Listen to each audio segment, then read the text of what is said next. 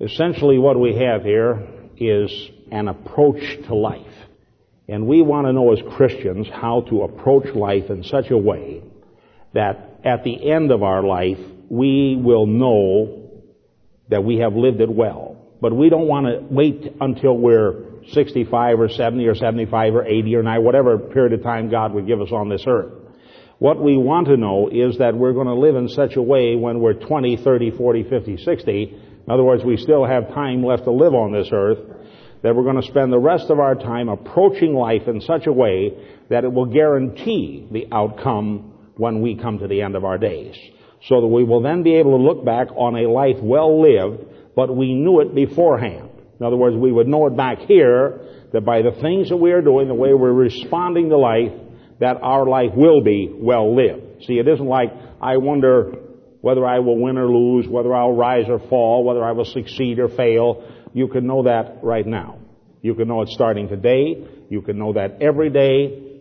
And you can know that you are sowing such seed in your life today that will guarantee the outcome tomorrow.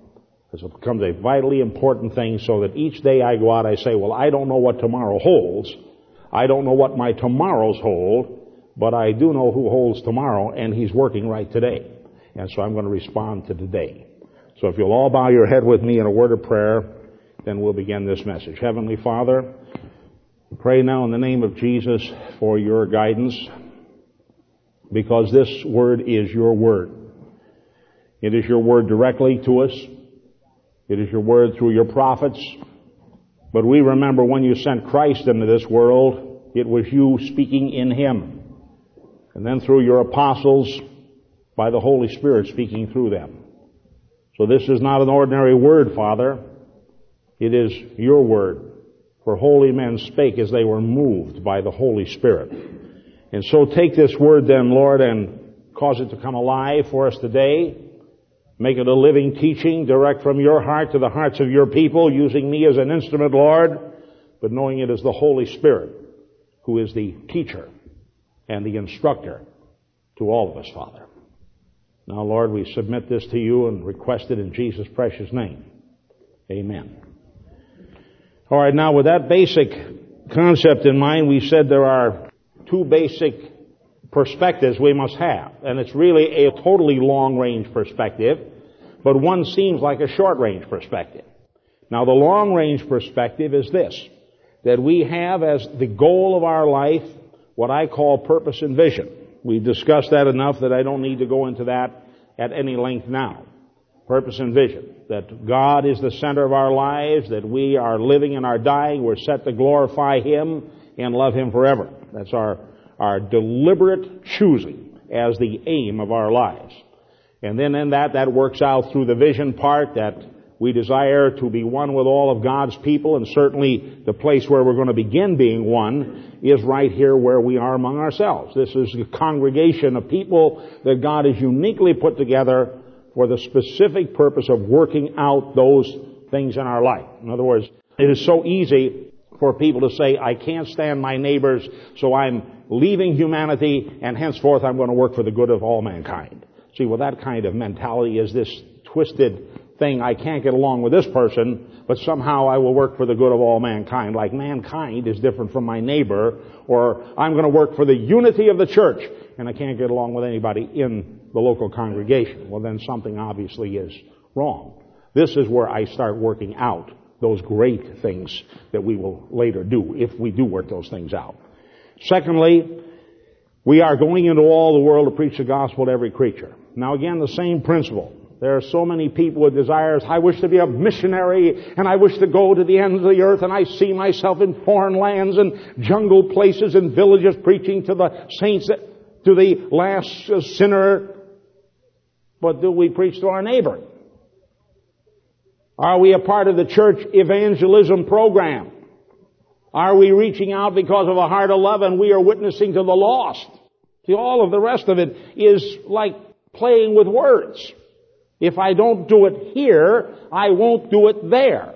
This is the learning place. This is the learning ground. That's why we're taking our brother Mike Becker and the other evangelists and say, exercise your gifts upon the people that they may learn those things. Because without that, the mighty ongoing work of the Holy Spirit will not take place. In other words, the long-range purpose will not be valid at all. Then the third thing is we learn to manifest the life of Christ, both individually and corporately. So we're saying, as an individual, how may I take Christ to the community? How may I manifest the love and nature of Christ? Secondly, how may we corporately, as a church, a body of people, manifest Christ in this community? See, sometimes what I cannot do individually, like I can maybe help a poor person, or I can help a battered wife, or I can help an orphan, or I can...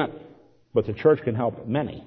So the church then, corporately, must be into manifesting the life and the love and the nature of the Lord Jesus Christ. Now, that's the long term. Because in that experience then, that desire to manifest that glorifying God, we are told in the New Testament to exalt Christ, to know Christ. So our aim then is to know Him. Now, the knowing of Christ, however, depends on God's dealing in our life on a daily basis.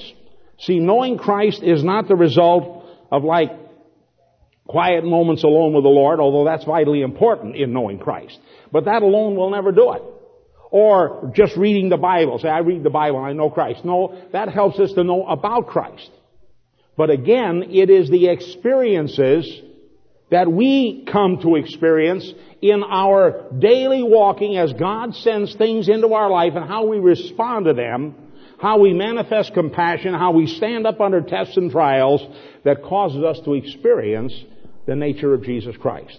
Now, I told you then that when we respond rightly and move along in a higher and higher plane, then at that time, God will send along perhaps a dream, a vision, a revelation, a word from someone, which more specifically shows us what we should be doing. Should we be apostle, prophet, evangelist, pastor, teacher, helps, administrations, government, labor in this place? Should we be in that place? See, He begins to show us specifically. Like all Christians start out in the general place. We have lessons to learn. But as we get a little along in the Lord and really have mastered those lessons, then He opens up like a specific revelation and says, here's the channel I want your life to take. Then we begin to understand what God wove into us in our mother's womb. But it's all dependent, again, on us handling rightly the daily things that come into our life. Because what we must believe is that these things are either sent there by the direct will of God or the permission of God, and they're there for a purpose. And today, we're going to examine the qualities, the reasons why God sends those things into our lives and what they're meant to do. Now remember, He sends things, He allows things. The things He allows many times are the result or out of a heart of evil, not God's heart. But it is Satan who launches an attack against us, or evil men and women who launch an attack against us, and they're out to destroy us, to ruin our testimony, to destroy our reputations, to kill us if possible. See, evil is launched against us. You say, how did God allow that? Well, I hope to make it clear that there's a reason for that, a vital reason. And it's not the evil that comes against us, it's how we handle the evil that comes against us that produces these tremendous qualities in our life. And the other side are the things that God deliberately sends. All of these things, both the evil that's allowed and the direct working of God in our lives, are designed to work into us qualities without which, when He gives us a revelation, we would never be able to carry out that revelation. If these qualities are not in us, the Bible says, and increasing, we are not able to carry out that revelation that comes to us. So then these qualities then, and others that I won't mention here, I'm just giving some pretty basic things. I hope that you'll get excited enough to go study for yourself. That you want to get into it, or your elders then will begin to say, let's research this together in the church and the home. Let's see what these qualities are that God wants to build into our lives. Now, the first one of these qualities then that I want to deal with here today is the quality of perseverance. Now, we're going to take a look at some scriptures, but I want to give you some understanding about perseverance and how it's developed in the Christian. But first of all, a definition. It means steadfastness. Now, we're looking at the Greek meaning of the word which these words come from. It means steadfastness. So that when we're marching along in a certain way toward a certain goal, we're steadfast in our approach to that goal. We are not easily moved, and in fact, we cannot be moved at all. The Bible says, when we're in our battles with Satan, having done all to stand, stand. See, that quality is the quality of steadfastness. The ability to stand up. The Greek has another word also. Same word, but another way it's used in a different way. It says the same thing. Constancy. Now, many people are erratic in their moves toward God. They're on fire with God, then they're suddenly cold, and then they're lukewarm. God said, I'd rather have you cold or hot. See, if you're cold, you're a dead sinner. If you're red hot, you're on fire for Him. But lukewarm, we're nothing. Now, some people not having constancy literally revert back, and I've seen this, where some people during a red-hot revival, they get saved and they're on fire, and that lasts for a week or two. Then some testing or trial comes along, and then they backslide. You never see them until the next revival. Some people are on fire for God, and then gradually they cool off, and everything that you talk to them about doing in God, well, I've done it. I'm not into it. Oh, I've heard that before. Yeah, I've heard that. I know all about that. I don't need to hear that. I know. They're lukewarm. They have no constancy. Constant means, like you say, something has a constant temperature. So you set it at 70, and that thermostat, let's say, holds it at that temperature. Or you say you must hold a constant speed. Then that means you set it at 55, and if you have a speed controller, it holds it steadily at 55 miles an hour, whatever that speed would happen to be, if constancy is the important thing. And in Christian life, constancy is the important thing. Steadfastness is the important thing. Endurance. Well, we don't have to go into that too much, I wouldn't think, because endurance is just simply the quality to put one more foot in front of the other. What makes great marathon runners? Endurance. Their lungs are burning, their legs are tired, their head is aching, they want to stop, but they keep moving along. What makes a great runner? He started out someplace in a short distance runner, and he's begun to run, and pretty soon he's going through the same experience. But there's that line down there that he has to cross, and he wants to win. And so though he's tearing himself up inside physically, something within him says, move on. See, even the world sometimes understands this. It says if you can make one heap of all your winnings and lose it on one turn of pitch and toss and lose again and start again at your beginnings and never breathe a word about your loss, if you can force your heart and nerve and sinew to serve your turn long after they are gone, and so hold on. See, there's the quality. So hold on when there is nothing in you except the will which says to them, hold on. That's the quality. That's what he's speaking about here. The ability to just keep moving ahead no matter what. Oh, somebody said something to me, and that's it. I'm through. I'm all done. That's the end of it. No, hold on. That person that came into your life and said that was for a reason for your development. That's good for you, not bad for you, if you learn to respond to it correctly. So perseverance. New Testament, the characteristic of a man who is unswerved from his deliberate purpose and his loyalty to faith and piety by even the greatest trials and sufferings, Greek meaning of the word. A man unswerved by even the greatest trials and sufferings. Jesus gave us that example, the cross, with all of its terror. And he stood up to that because that's what his Father sent into his life. And he said, shall I say, Father, deliver me from this hour? No, for this purpose I came forth. He had an unswerving constancy of purpose that moved him toward that cross and threw it out the other side. It says, wherefore God also hath highly exalted him. And see, when you go through that. Now those are the qualities that have to be developed. It means a second meaning, a patient, steadfast waiting for. Speaking of Christ's return. You remember he speaks in the New Testament? He said there's those souls that say, where is the promise of his coming? For since the fathers fell asleep, all things continue as they were from the beginnings of the world. But it says, but Christ will come. And it says, you continue to look for him. See, if you lose that, I don't know, he's not coming. I don't know. You hear about this, there's always wars and all that. He's not coming. So that's exactly when many of the servants began to leave off and go eat and drink and get drunken with their fellow servants. says Christ will come in a day they do not expect him. Therefore, he said, watch and pray always. See, constancy. I am enduring until he comes. All right. It means expectation and hope. Now, if you would like to turn with me, take your Bibles now, and we're just going to read some of these scriptures. I'd like you to turn with me, please, to Luke 8. And we're going to read verses 10 through 15. And he said, to you it has been granted to know the mysteries of the kingdom, but to the rest it is in parables, in order that seeing they may not see. Now you're going to see why they can't see. And hearing they may not understand. Now the parable is this, the seed is the word of God. And he was describing a situation which will be familiar to all of you in a moment. And those beside the roadside are those who have heard. Then the devil comes and takes away the word from their heart, so that they may not believe and be saved. Now there's some who hear the word, just don't believe it. But now there's a tragic class, two classes of people that is tragic.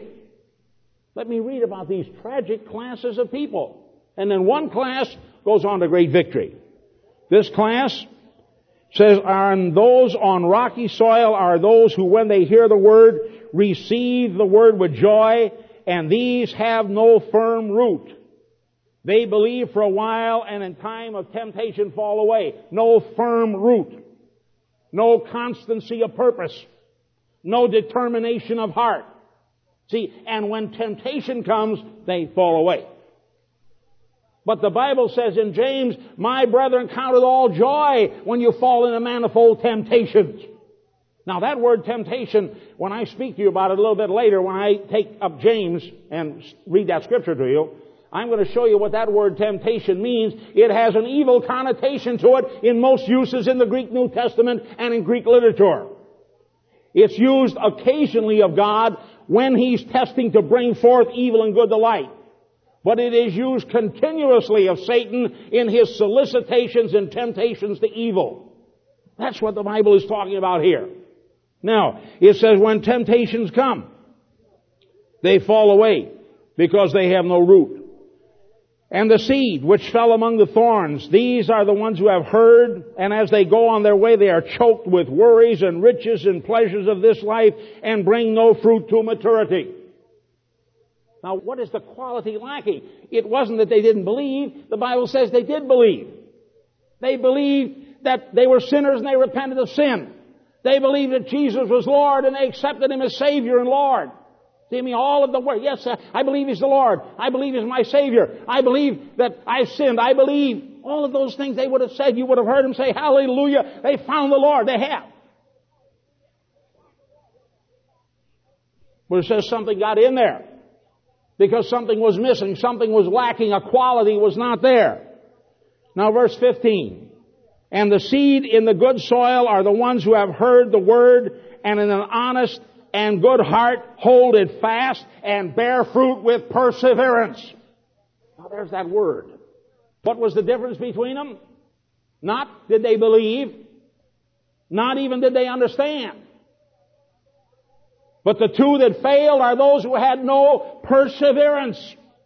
And the ones that succeeded are those whom the Bible says they bear fruit with perseverance. Now let's read Luke 21 verse 19. By your endurance you will gain your lives. King James says, by your endurance you'll possess your souls, or by your patience you'll possess your souls. But that word, if you have a King James version, in the Greek, the word is clearly endurance. There's a different word for patience, like, be patient now, don't get excited. Different word for that. This word here is persevering endurance. By your persevering endurance, you will gain your life, or you'll save your life. It isn't saved by, see, it's like, well, the Lord has saved me. Exactly right. But also you must work out your own salvation with fear and trembling. There is a co-working in God, that He begins sending things into our lives, and depending on how we respond to this, we will either gain the fullness of what God intended for us, or we will always be at this starting point and never getting off first base at all. Never making a home run, never making a touchdown, never making any real score that counts in this world at all for God. We'll always be at the starting point, always wondering why. Why hasn't God done this? Why did God do this for him? You'll find out the quality, the different quality. between those who succeed are the qualities that I'm talking about now. They have perseverance in spite of all kinds of hits and knocks and wounds and outrageous things that happen to them. They just keep moving on. And they fall 7 times. The Bible says the righteous falls 7 times. He rises again. He doesn't turn around and leave and go to something else. Now Romans 15, 4 and 5. So you'll find this all as you begin to study this, astounding references to this tremendous subject. Romans 15.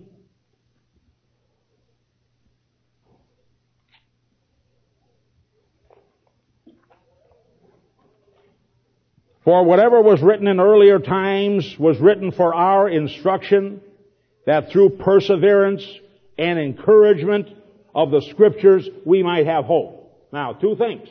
The Scriptures encourage me. That's right. But it says another thing must be there. Through perseverance and encouragement of the Scripture. Not just Bible reading. The quality of perseverance must be developed. Now may the God who gives perseverance. Now we're going to examine later on, though, how He gives it. See, it's God who gives perseverance. Men don't develop perseverance. I'm going to develop perseverance. I'll repeat to myself, I will persevere, I will persevere, I will persevere. That isn't going to do it. That might help you along the way if you understand how perseverance is really developed. It might have some value to you because it put it in your conscious mind. Now may the God who gives perseverance and encouragement grant you to be of the same mind with one another according to Christ Jesus. Same tremendous quality. 2 Corinthians 6:4. But in everything, he's speaking now of a minister. I see ministers give up because same lack of quality has been developed. Tremendous anointing. A little pressure come, backslide. But in everything, commending ourselves as servants of God in much endurance. There's that word perseverance again. Afflictions, hardships, distresses, beating, imprisonment, tumults, labors, sleeplessness, hunger, purity, knowledge. What is the precede? What is the quality goes before all of them? Endurance. Because if you don't have that quality developed, listen to this. Afflictions, are you going to stand up when the afflictions come? Oh, God, I can't handle it. I tell you the truth. I see many times in my dealings with Christians and many times in dealing with some of yourselves.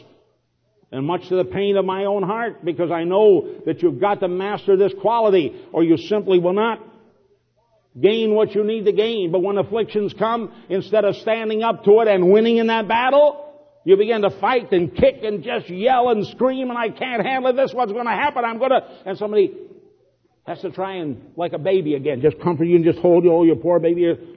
Instead of at some place where the person can stand up and say, Dad, I can handle it too. Mom, I can handle it too. I've been watching you, and I see what you do, and I can handle it. See, that quality has to be developed. I've had it. Is this what's going to be? I'm through. And I've heard just screaming, no, I won't live like this. No one can make me, I won't do it. Say, okay, you don't have to do it.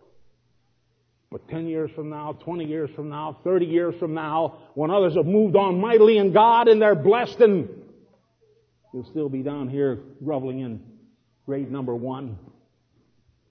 Because that quality has to be developed. See, being a success in God is not like some great secret. It's something anyone can do.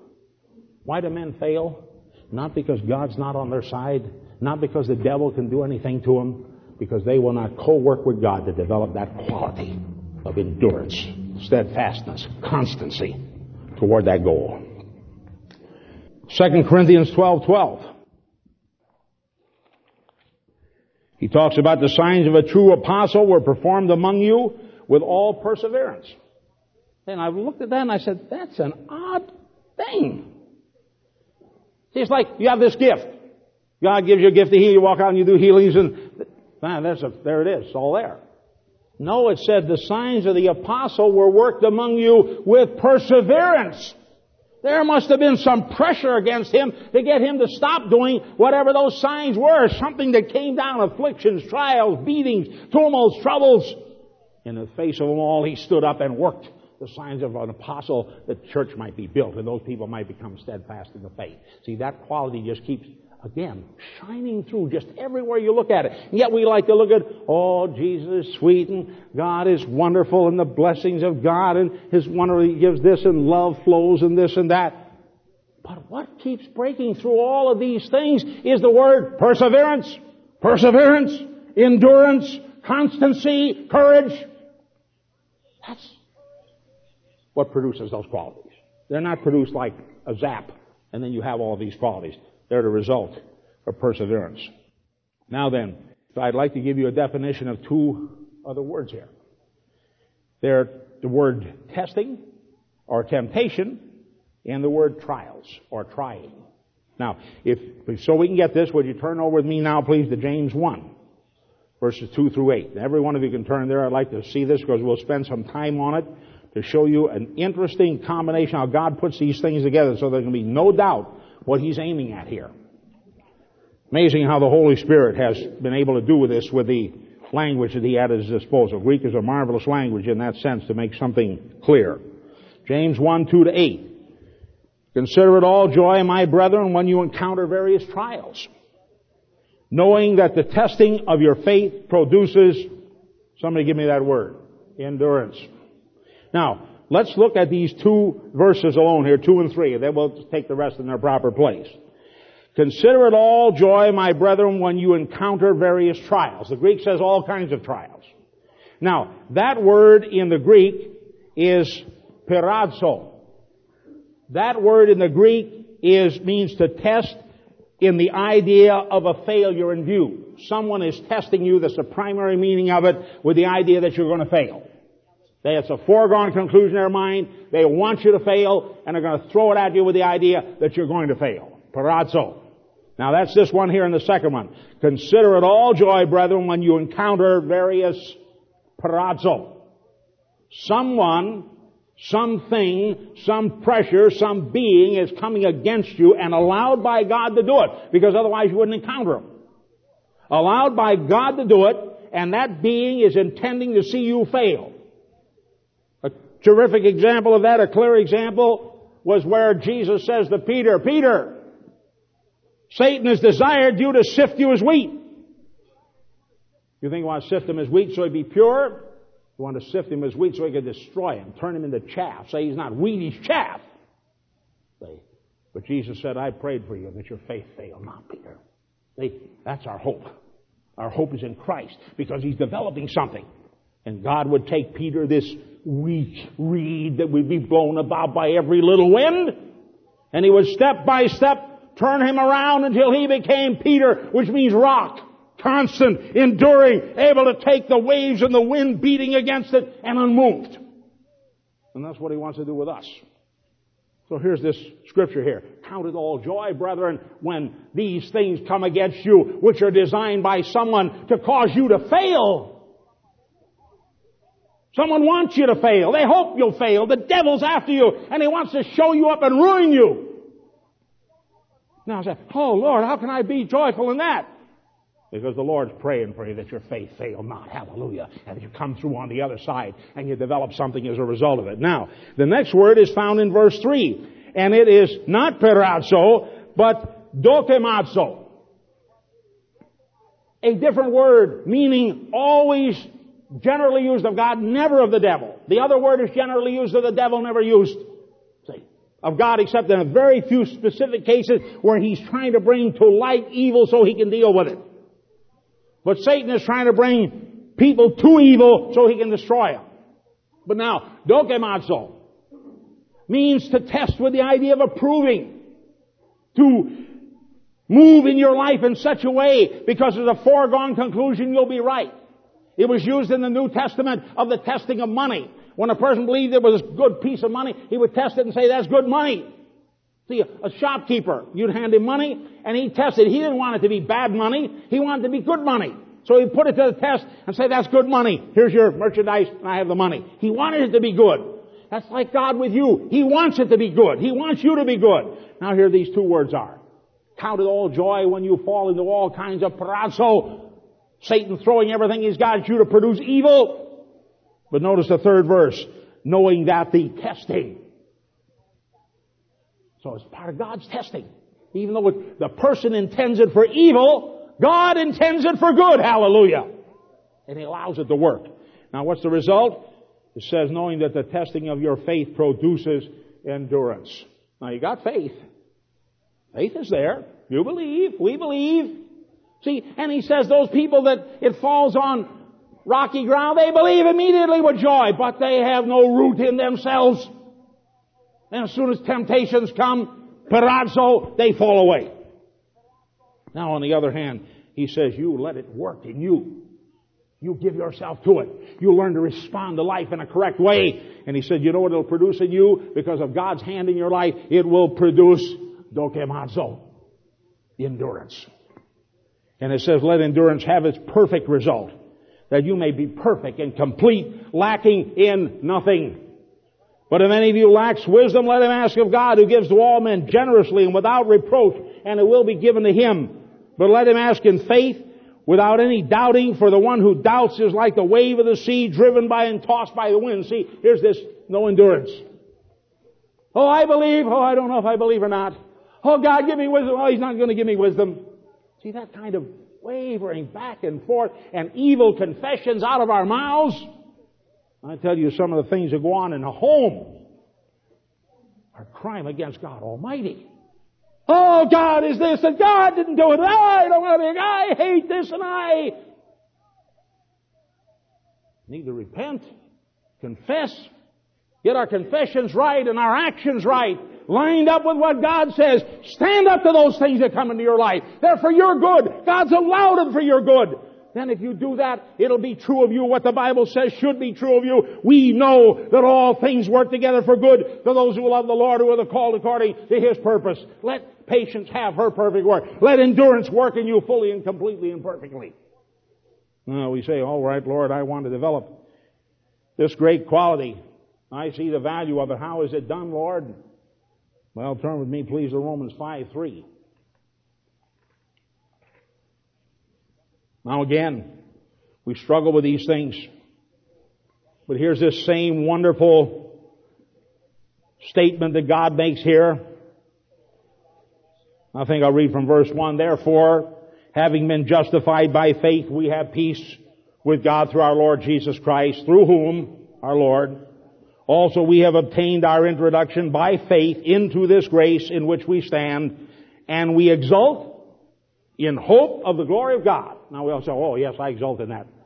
Again, the glory of God. See, there's this perspective now. Verse 3, and not only this, but we also exult in our tribulations. We exult. Now exult means to be lifted up with blessing and glory. Here's tribulations and trials and testing. We exult in them. Hallelujah. That's what James said. Count it all joy when you are hit by the devil and everything he can throw at you that God allows him to do. Exult in it. Philip says in his translation, don't see them as intruders, but welcome them as friends. Exult in them. We exult in our tribulations. Why? Goes on to explain.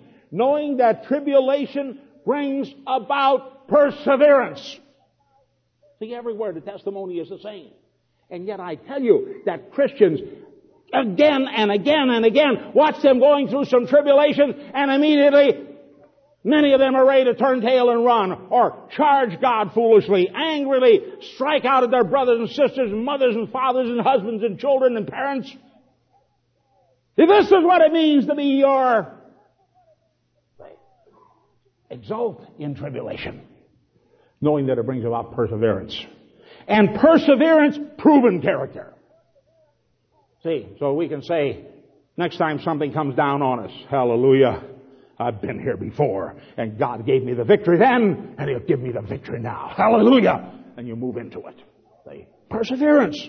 And perseverance, proven character. And proven character, hope. And hope does not disappoint, because the love of God has been poured out within our hearts through the Holy Spirit who was given to us. See how these things are all totally joined. Then, why are we praying that God will take away this test, oh Lord? Oh God, don't let this thing, oh God, remove this. Don't you see that prayer is a wrong response to life? Don't you see that prayer is If you pray that way, it is destined to keep you a baby all of your life. Don't you see that you will never learn to handle anything of real responsibility? I can't handle it, God. Take it away. I'll backslide. No, God says, I will not let you be tested above that you're able. But I will with a test make a way at the temptation, make a way to escape. You may be able to bear it. No, God, I can't take it away. I says, all right, son. Okay, daughter. That's your choice. Now go play in the sandbox again. Maybe you'll be willing to come out of there at some time. Stop building sandcastles or pie in the sky by and by, and realize now that you're 5 years old in the Lord, or 10 years, or 15, or 20. It's time to build a house that'll endure. It's time that you learn to dig down till you find rock. It's time that you learn to put your house on a foundation that'll stand. It's time that you learn to build something that'll stand up to the winds pouring against it and the stream beating against it. And build a house that'll endure. When are you going to come out of there and stand up to it? See? That's why now God shows you Revelation. It says, and here I have it for you that you're going to do this great thing. And you haven't developed perseverance? And we think we're going to do something? With the devil hitting against you and men hitting against you and a world hostile to you and I want to establish Christ in this earth. Who do you think wants that done? The devil doesn't want it done. Men don't want it done. Nations don't want it done. Kings don't want it done. Very rare is the king who does. And you're going to go there and you're going to preach the gospel. You're going to come against witch doctor. You're going to come against black magic. You're going to come against the sin and the wickedness and the intolerable habits of human beings. And you're going to overthrow that in the name of the Lord without perseverance. Oh, God, take that trial away. I can't handle it. Time to say, God, this is heavy. Give me grace. Give me understanding. Give me knowledge. Give me courage. Let me quit myself like a man, like a woman of God. Let me go through it, Lord. Until that quality of perseverance is developed. Cannot be shaken, the Bible says. He that does these things, the Bible says, will never be shaken. Never be moved. Now, the next quality is wisdom. And without wisdom, there's very little to be accomplished in this life. And then we're not talking about shrewdness, cleverness, trickiness. A lot of people are tricky, like Satan is tricky, or they're shrewd, like Satan is shrewd. But wisdom is a part of a long-term attitude, a way of acting that may be in the short range totally against your best interest. Short-term. But long-term, it'll work a work in you, and out will come out of your life a beauty that'll bless thousands. Wisdom. I'm going to talk about the attitude of wisdom.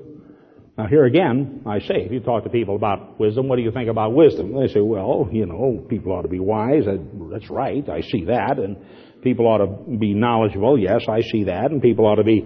But say, well, what's your attitude toward wisdom? Well, it's nice, I think we ought to have it, and I'm not against it. And now, that's not the Bible's attitude toward wisdom. The Bible says we ought to have an attitude toward wisdom. I'm going to speak about the attitude. If you'll turn to me, Proverbs 2. And see that attitude. And we're going to look at Proverbs 2, verses 2 through 5. And this is a father, and that's why I believe, by the way, that whereas Sunday school is important and good and right, that our Sunday school teachers will have 1 hour a week, and maybe only 45 minutes, with your children. And I want to tell you that there's no way that they're going to impart the wisdom of a lifetime in 1 hour a week or 45 minutes a week. That the wisdom of which we speak and the attitude toward wisdom is something that the parents are going to have to impart in their children 15, 16 hours a day. By that child watching its mother and watching its father and having the father instruct and the mother instruct the son or daughter in the home. And not just how to wash dishes or saw boards, but instruct the child in godly wisdom. See, here's this father says, my son, if you will receive my sayings. Now really they're God's sayings. But what he means, just like Paul, he said, I have preached according to my gospel. He means he has taken that which God gave him and made it his own. It was God's, it's his.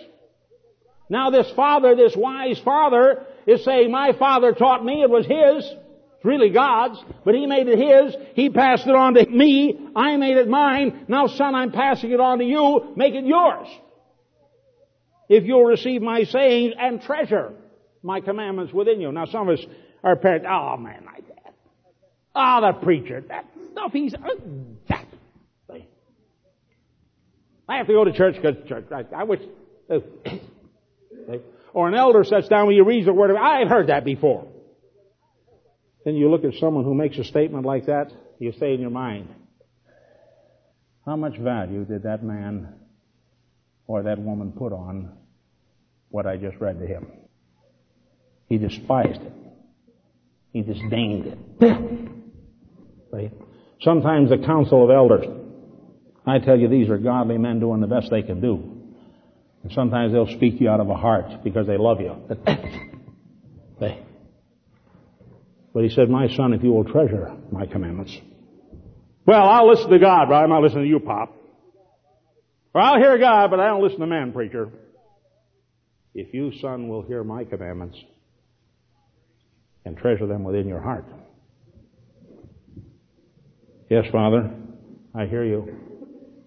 Teach me, Father. See, that has to be the attitude that the child develops in the home. Yes, Mother. Teach me, Mother. Daughter, I speak to you the Word of God. Listen to me, my daughter, and your life will be well. You'll find a good man and bring forth good children and have a good life. Son, listen to me. If you walk in the ways of the Lord, all the days of your life will be blessed. He will reveal Himself to you and show Himself to you, and He will... That's where the teaching should take place, in the home. See how perfectly my wife works with me. I understood she gave the women a profound message the other day. She spoke to them in the sisters' meeting. What she essentially said is that if your child is 8, 10 years old, they've already spent 1/2 of their life in your home. Another 8, 10 years, they'll be leaving your home. Did you impart to them what they need to know for life?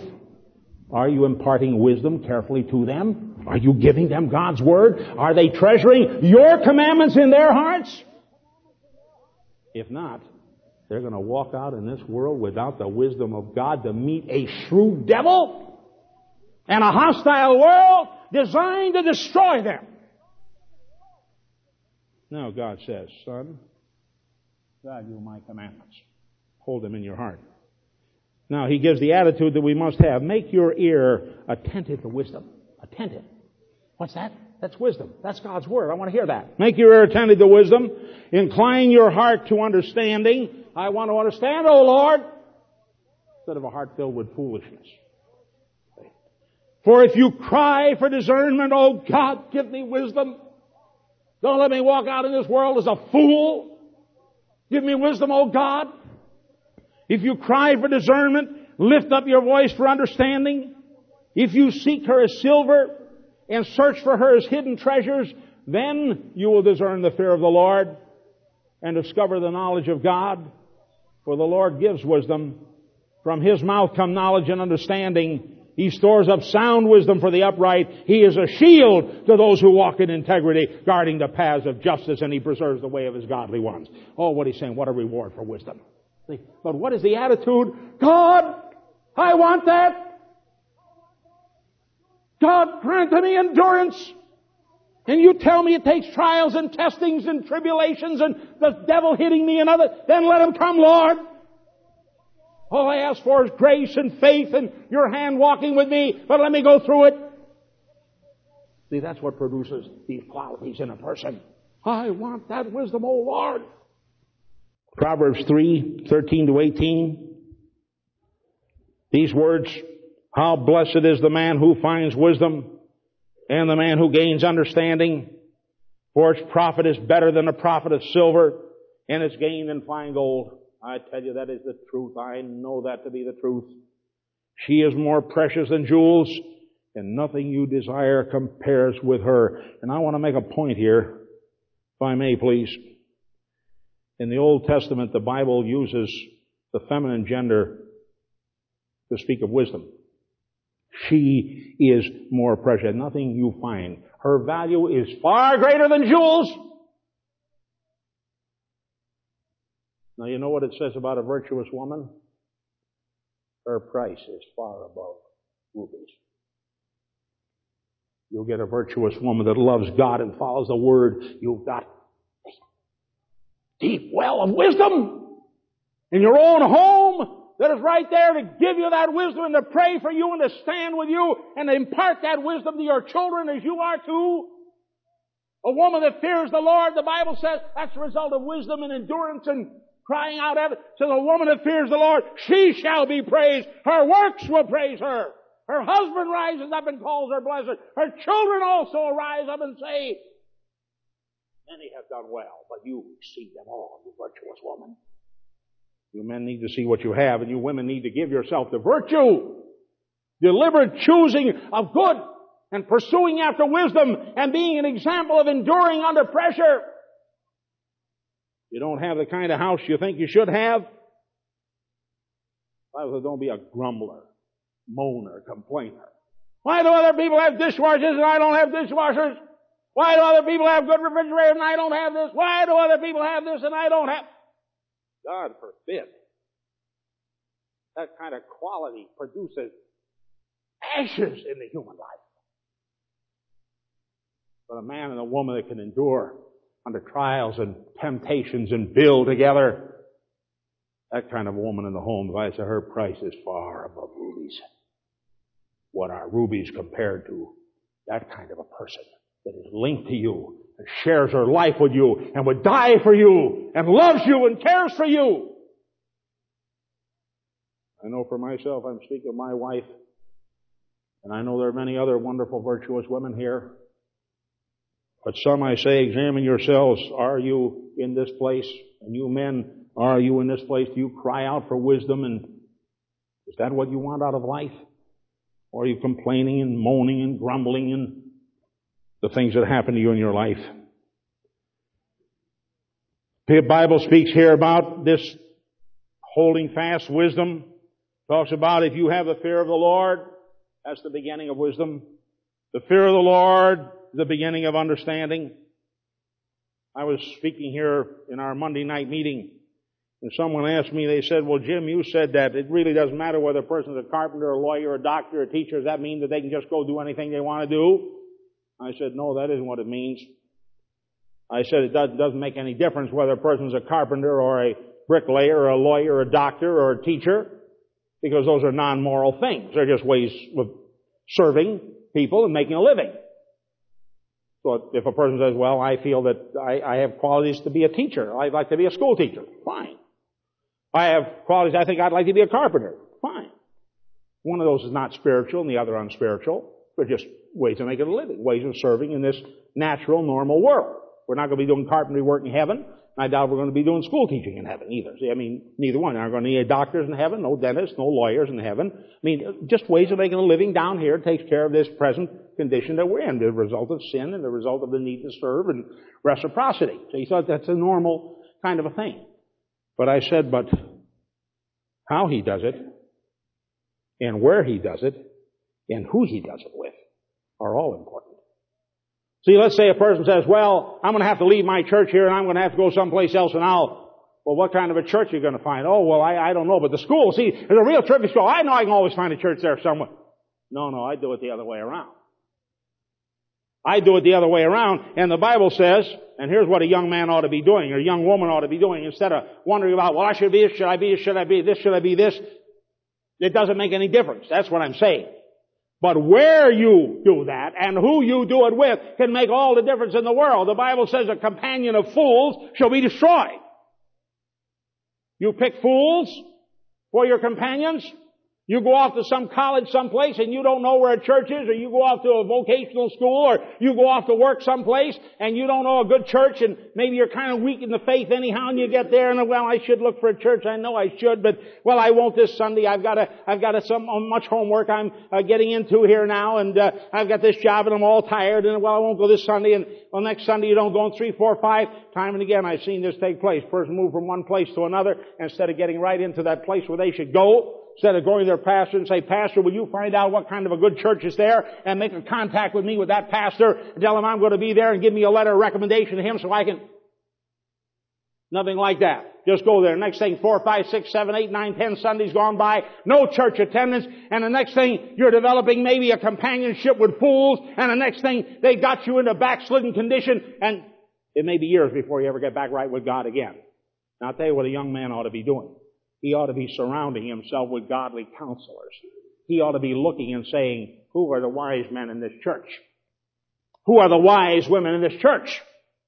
And I'm going to start making contacts with them, and I'm going to start telling them, look, I see the wisdom of God in your life, and I want to start talking to you. I want to hear from you. I want to learn from you. I want to know from you. Can I, when I have a problem or I have to make a decision, can I come and put this before you, and you would give me counsel and wisdom and guidance?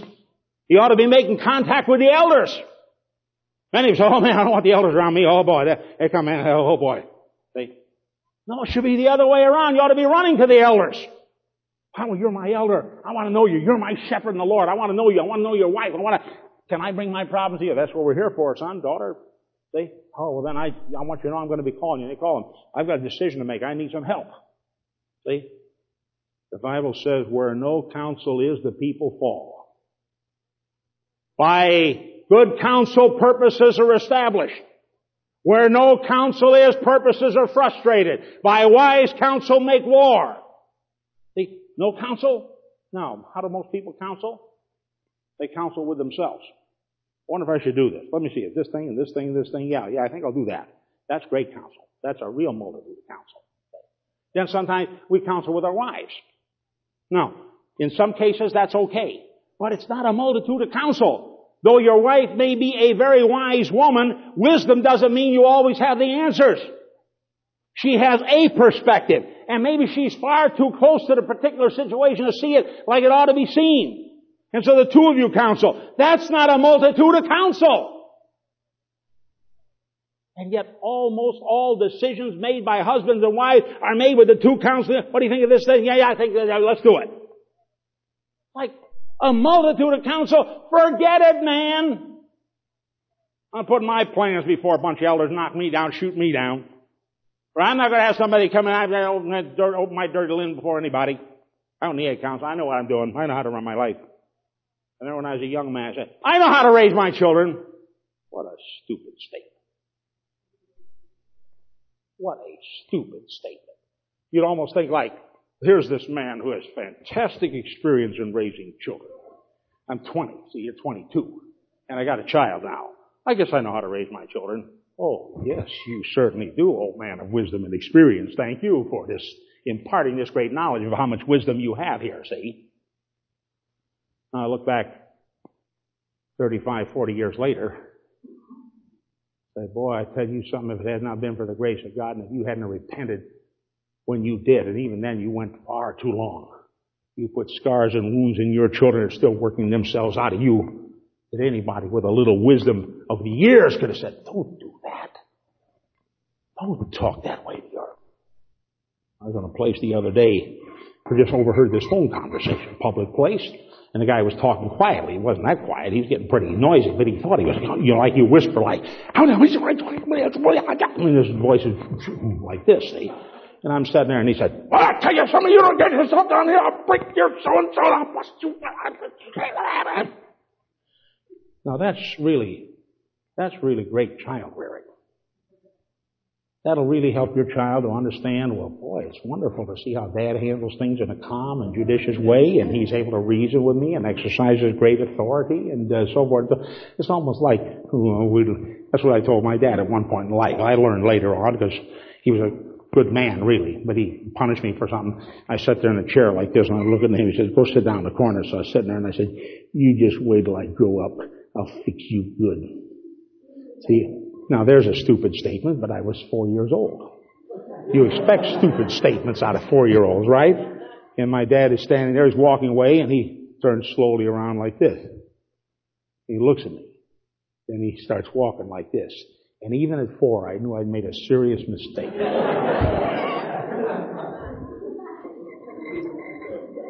But I do want to show you the wisdom I had at that age. I never made that mistake again. Hallelujah. Counsel. Surround yourself with good and godly counsel. Surround yourself. Now the next quality is discipline. time is it? I'll have to quit here pretty quick, but I can't quit. I've got to finish this. I've got to discipline myself. The word means to train up a child, to educate, to discipline by punishment. That's needed. Tutorage, training. This kind of training is imposed by God. And I'm going to speak about different kinds of discipline. There is a kind of discipline that is imposed by God. Turn with me, please, to Hebrews 12. Now, see, we're all dealing with pretty interlocking. And that's why I've chosen these particular topics here, these qualities, because they're really amazingly interlocking. Hebrews 12. And we're going to read verses 5 through 13.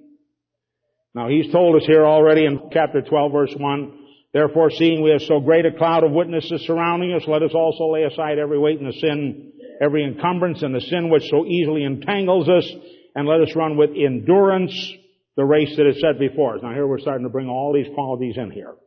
Fixing our eyes on Jesus, the author and perfecter of faith, who for the joy set before him, long-term view, endured the cross, same quality again, perseverance, despising the shame, no matter how great those pressures and troubles were, he despised them and went on and did what he had to do instead of crying out to God, man, get me out of here, I can't hack it.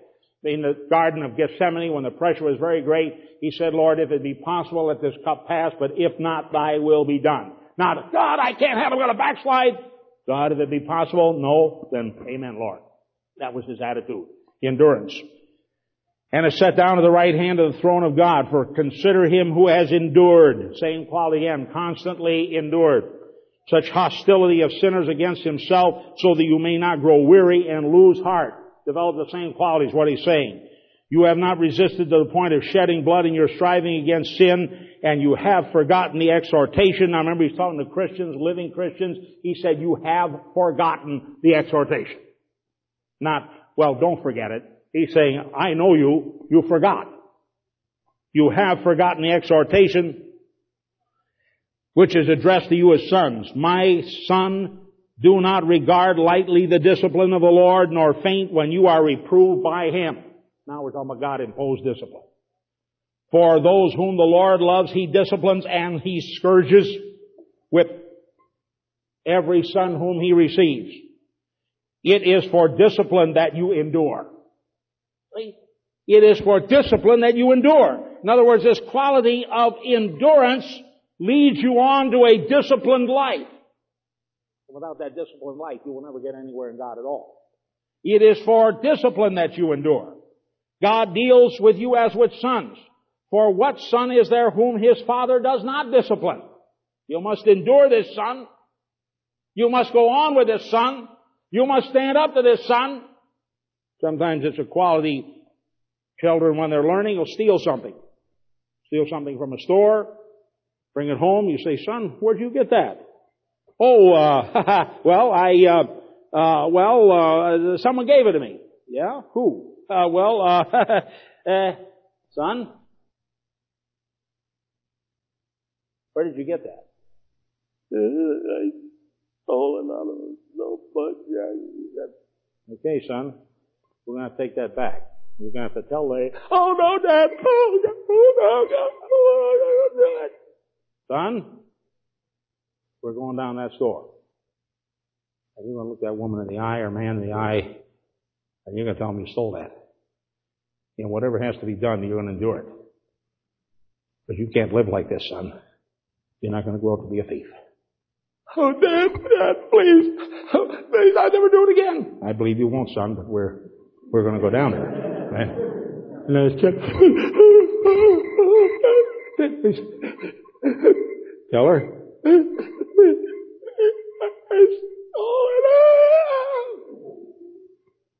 I tell you, if that's handled right, it's going to be the last time he steals anything. If that isn't handled right, if you protect him, we won't say anything about this. Don't ever do it again. Yeah, I won't, Dad. That's right. I'll tell you something. You'll turn him into a thief. I'm going to discipline you, son. You're going to have to stand up to it like a man. You stole like a man. You're going to have to face the consequences like a man. We're going to go back and face it. See? You know, that's why police forces exist. That's why judges and juries exist, to force men to face what they have done. But the Bible says if you judge yourself, you wouldn't be judged. Judge yourself, you did wrong, face up to it. Do what you have to do. I don't want to apologize, I feel like a fool. Better to feel like a fool than to be a fool. See? That's what he's talking about. Now he said, what son is there whom the father does not discipline? Who is that? Furthermore, we had earthly fathers that disciplined us, and we respected them. Shall we not much rather be subject to the Father of spirits and live? For they disciplined us for a short time as seemed best to them, but He disciplines us for our good, that we may share in His holiness. Now we're moving on again. See, we're moving right down the plan of life. Here He sends these things into our life. We stand up to it. That develops endurance. That produces discipline. And that discipline leads to His holiness. Which is exactly where we're going. I want to know Christ. Well, Christ is holy. Be ye holy as I am holy.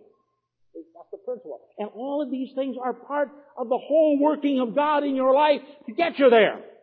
Long-term perspective, dealing right with the daily things, allowing that quality of endurance through tribulation and persecution, produces discipline, leads on to God's holiness. Final part of this scripture, all discipline for the moment seems not to be joyful, but sorrowful. Yet to those who have been trained by it, afterward it yields the peaceable fruits of righteousness. Therefore strengthen the hands that are weak and the knees that are feeble, and make straight paths for your feet, so that the limb which is lame may not be put out of joint, but rather be healed. Hallelujah. You might limp in the natural because you got a physical problem. But He's saying you don't have to limp in the spiritual. Turn it over to me, son, and I'll give you a soul that's without blemish and without spot as you walk along toward me in this life. Now there's self-imposed discipline. That's Matthew 7:24-27. Preached on this many times. You should read it for yourself, where He says that he that heareth these sayings of mine and doeth them will be like a wise man, build his house, nothing could overturn it. Monetary discipline. Turn with me, please, to Luke 16:9-11. By the way, monetary discipline is a very important discipline. Some people have a lot of good qualities. They have no monetary discipline, whatever. I do my best to train people in monetary discipline because it's absolutely essential to a productive spiritual life. Many people are very foolish with their money, and the result is they never have any developing qualities whatever in them. This is Luke 16, verses 9-11. I say to you, make friends for yourself by means of the mammon of unrighteousness. Quality. You must, or rather a statement, you must have some of this money, the mammon of unrighteous money, if you're going to use it to make friends. You can't do it if you have no money. So it means somehow you've disciplined yourself to save some, put it aside in the right way, and you use it. I say, make yourself friends by means of the mammon of unrighteousness, that when it fails, they may receive you into the eternal dwellings. He who is faithful in a very little thing. Money is a very little thing. But He's giving a thing here. If you can't handle that, you won't handle too much of anything. Because to most people, though it's a very little thing in God's sight, to most people it's a very big thing. They're always talking about money. He who is faithful in a very little thing is faithful also in much. He who is unrighteous in a very little thing is unrighteous also in much. If therefore you have not been faithful in the use of the unrighteous mammon, who will entrust the true riches to you? See, somebody says, why doesn't God do this and this and this? How are you handling your money? Well, I just get it, I just spend it, I just... Well, you be sure God will not give the true riches to you. He will not. He didn't give them to me. For years and years. I was no sooner getting a paycheck, just squander it. See? Then I began to say, that's not what God wants. He wants me to lay up a portion for my children's children. He wants me to be a giver and not a taker. He wants me to be I began to see all the things that God wanted out of my life, and monetary discipline was a part of that. Here's a paycheck. There it is, Jim, it's in your hand. Now, that used to be your life. But see, your life is going away at 24 hours a day or a minute at a time, an hour at a time, and here it's going away. Now, question. You can't preserve your life, it's going away, but you can use your life in such a way that it produces certain things that are like a preservative of life. And money is like preserving life. See, it represents your life. And you can take money and you can hand it to another person and command his life, and he'll come over here and do what you couldn't do. For instance, if I have money, and let's say I'm 75 or 80 years old, I can't dig a ditch anymore, but I say to this young man who has plenty of strength, young man, you need money, I'll give you money, dig a ditch. See, and so his life is given back in exchange for this life which I preserve.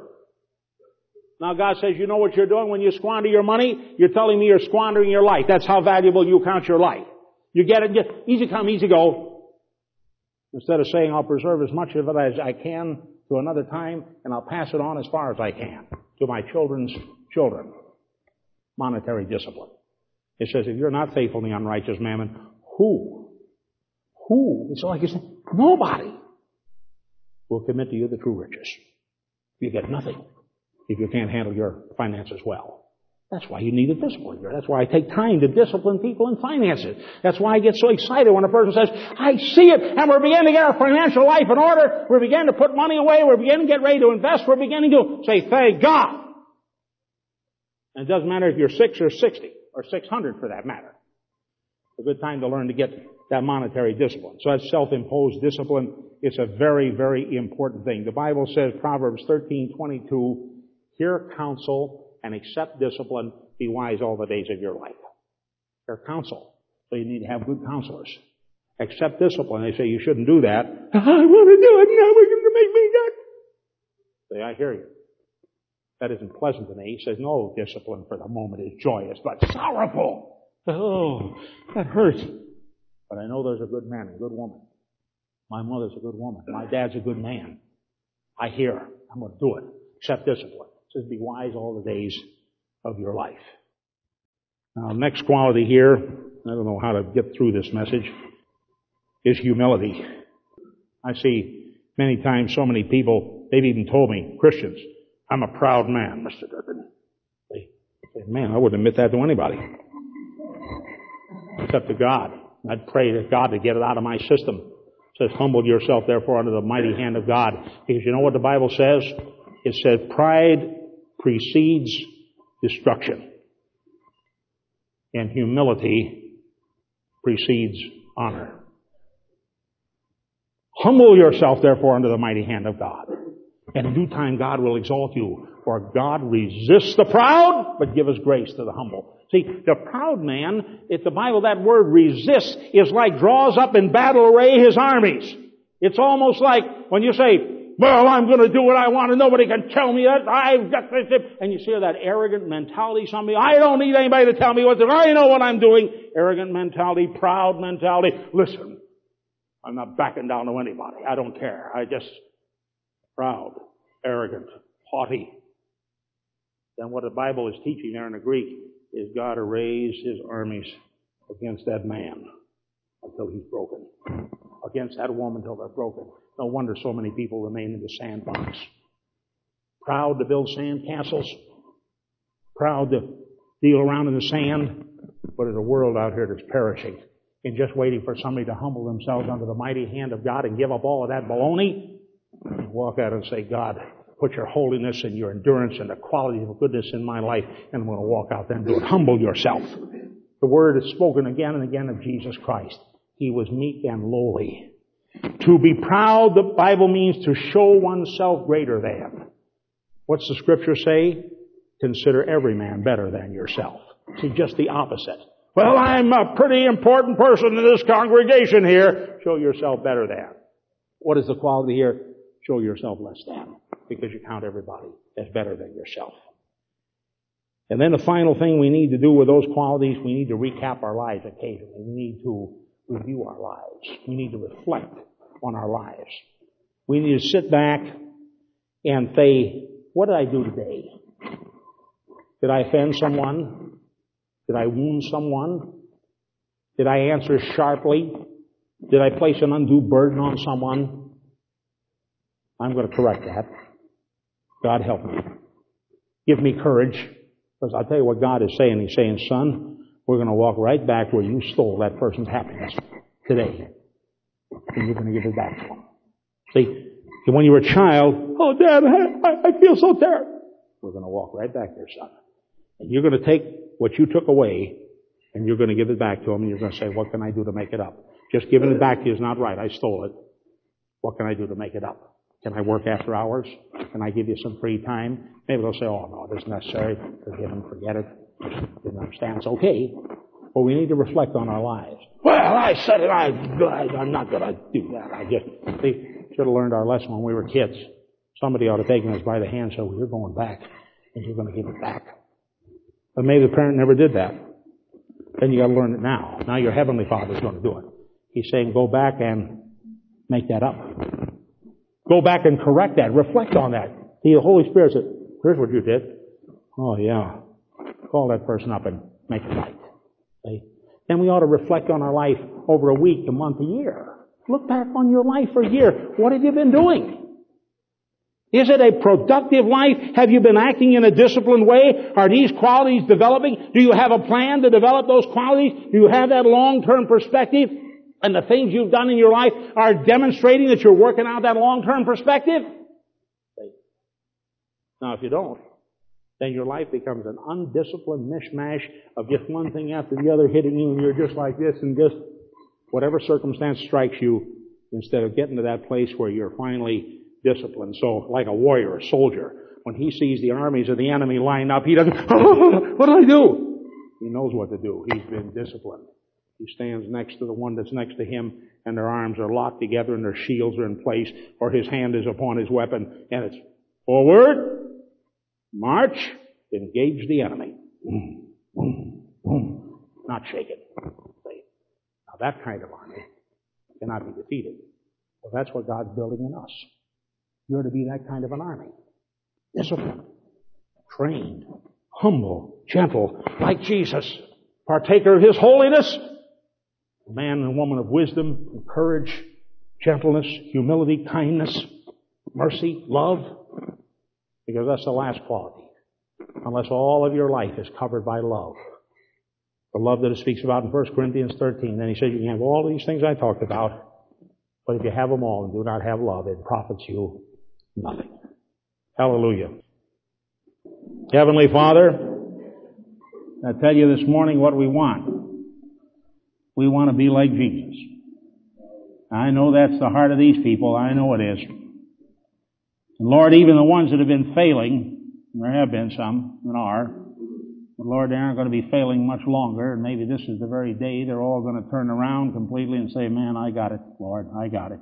You spoke to me today.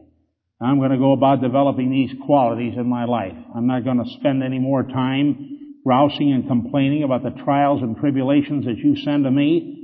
Lord, they're there for a purpose, to bring humility into my life, and to bring discipline into my life, and to bring endurance into my life, and lead me on to your holiness, O Lord, so that I can be like Jesus.